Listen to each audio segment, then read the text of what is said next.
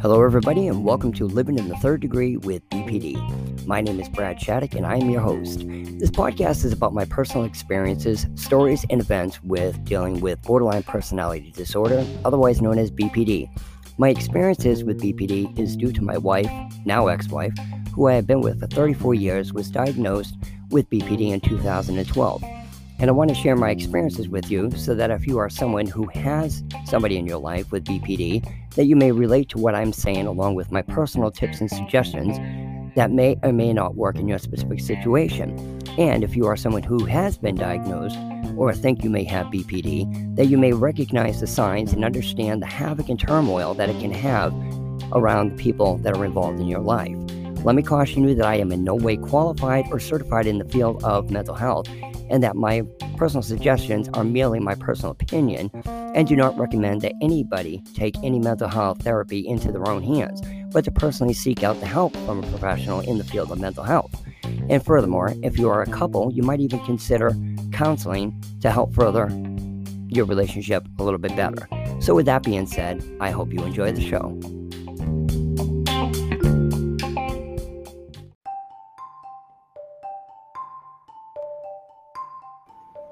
Hello, everybody, and thank you again for listening to Living in the Third Degree with BPD. My name is Brad Shattuck, and I'm your host.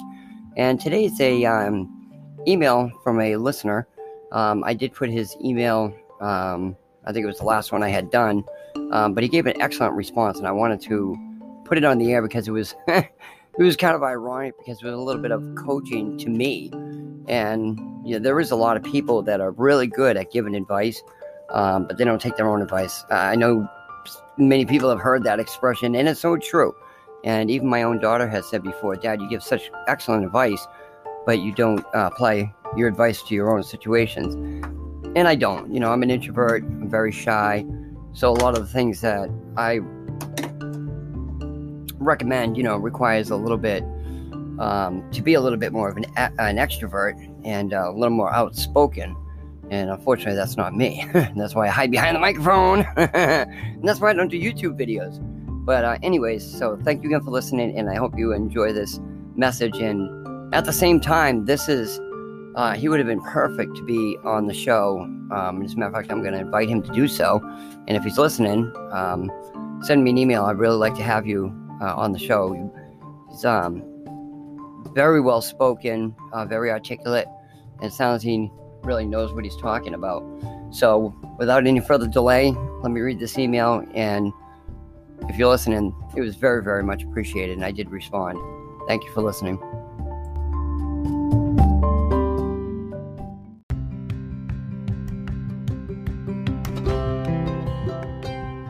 Hello everybody, Brad Shattuck here, your host, and I've got a question for you. How many of you have time to read a book? I know I sure don't. I think in the past 3 years, I've probably read one book, and even that was a task.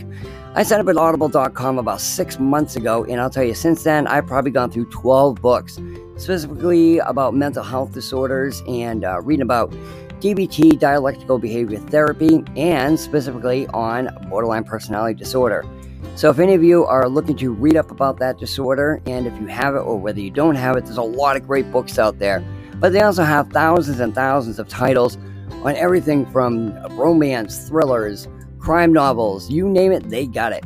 So our listeners right now can take advantage of a special offer, 30-day free trial, no obligation, and you get 2 free books. That's like a $50, $60 value. That's pretty good. So if you go into the show notes, you'll see the link there. Click it, take advantage of the offer, and thank you for listening. Hello, everybody. Thank you again for listening. So, like I said, I got an email from a listener, and it was really, really nice of him to write back. I communicated with him 2 other times and thanking him. His advice is really good. So, it's a response back to me. He said, I don't think it's something you did, quote unquote, to deserve this. I think that life, on one hand, randomizes, but on the other, we tend to repeat familiar patterns. Humans often attract and accept similar dynamics they had when growing up with their caregivers, usually a parent. I think you're going through a grieving process now. I honestly don't think there's anything you could have done differently to have halted your wife's BPD and psychosis. In a few podcast episodes, you blame yourself Like, what could you have done?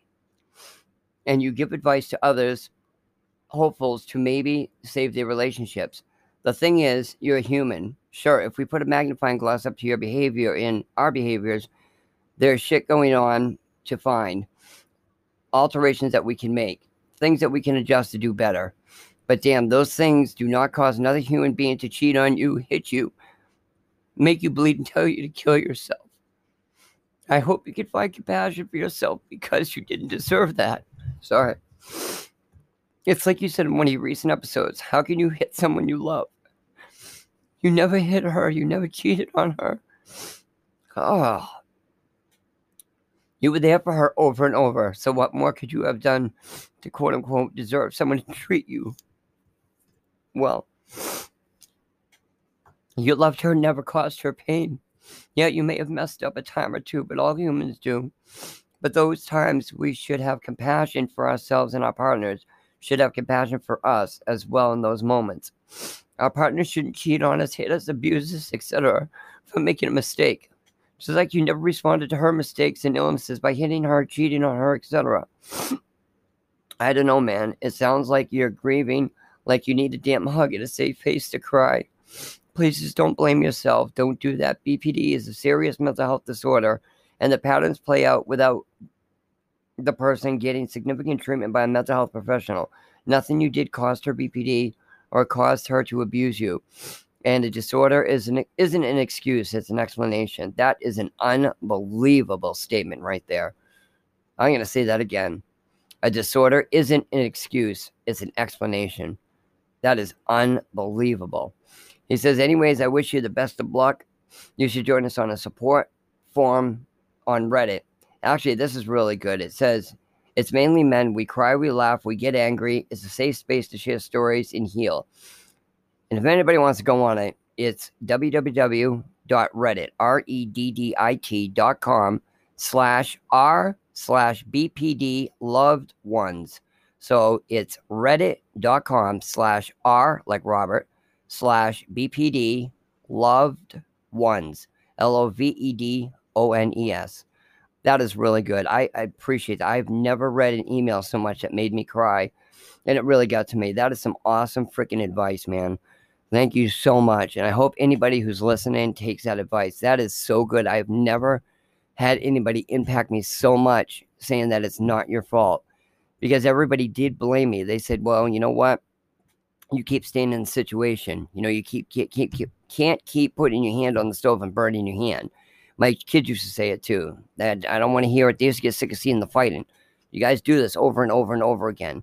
Nobody ever said to me that it's not your fault. There's no excuse for it. Everybody did blame me, especially on my kids. They used to say, you keep going back, Dad. You keep going back. They didn't want to hear it anymore. And it wasn't that I was looking for solutions.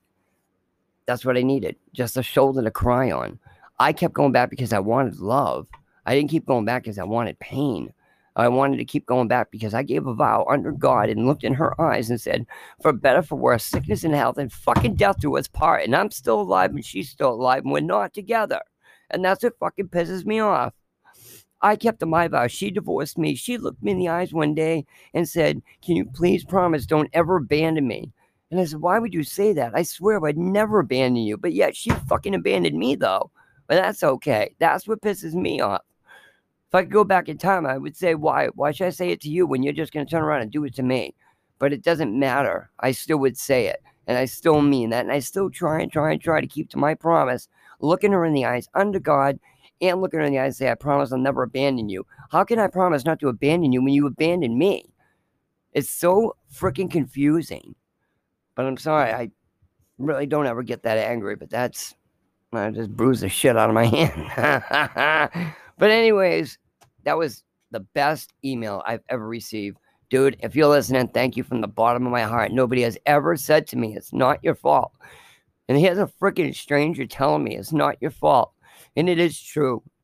It doesn't give somebody the right to put their fucking hands on you, make you bleed, and then tell you it's your fault. You made me angry. You said something I didn't like. You know I have a bad temper. You shouldn't have said that. It still doesn't matter. They don't have the right to knock your teeth out, make you bleed, And then say, if you do call the cops, I'm going to mark the shit out of myself and say it was self-defense. So there's no way you can try to get help. And then she goes around telling people that I marked her up. I was abusive. I laid my abusive hands on her. No, I laid my loving hands on her. And I think a lot of the times that everything she used to blame me for, it was her doing it. Brad, you're cheating on me. No, she was. He lays his abusive hands on me. I've seen letters she's written people, emails, messages. He's so abusive. He beats me, locks me in the house, doesn't allow me to have friends. No, that was me. For almost 20 years, I was never allowed to hang out in the yard unless she was out there.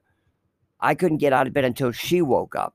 If I went to bed at 2 or 3 in the morning, are you kidding me? I was meeting somebody, or with a psychosis, I had to put the seat up a certain way. I couldn't let it slam down. I wasn't allowed to flush it.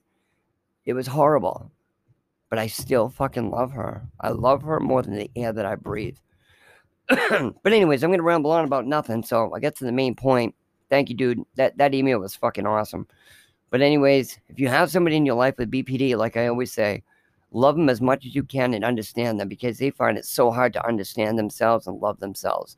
So with that, have a happy life and happy relationship. Thank you.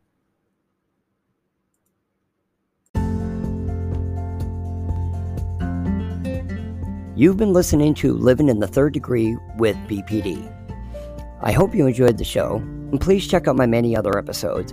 I hope you get some beneficial suggestions from my experiences. And remember, we're all responsible for our own choices. I'd like to remind you that if you have someone in your life with BPD, try to understand them and love them as much as you can, because they find it so hard to be able to understand themselves and love themselves. So thank you again, and have a happy life.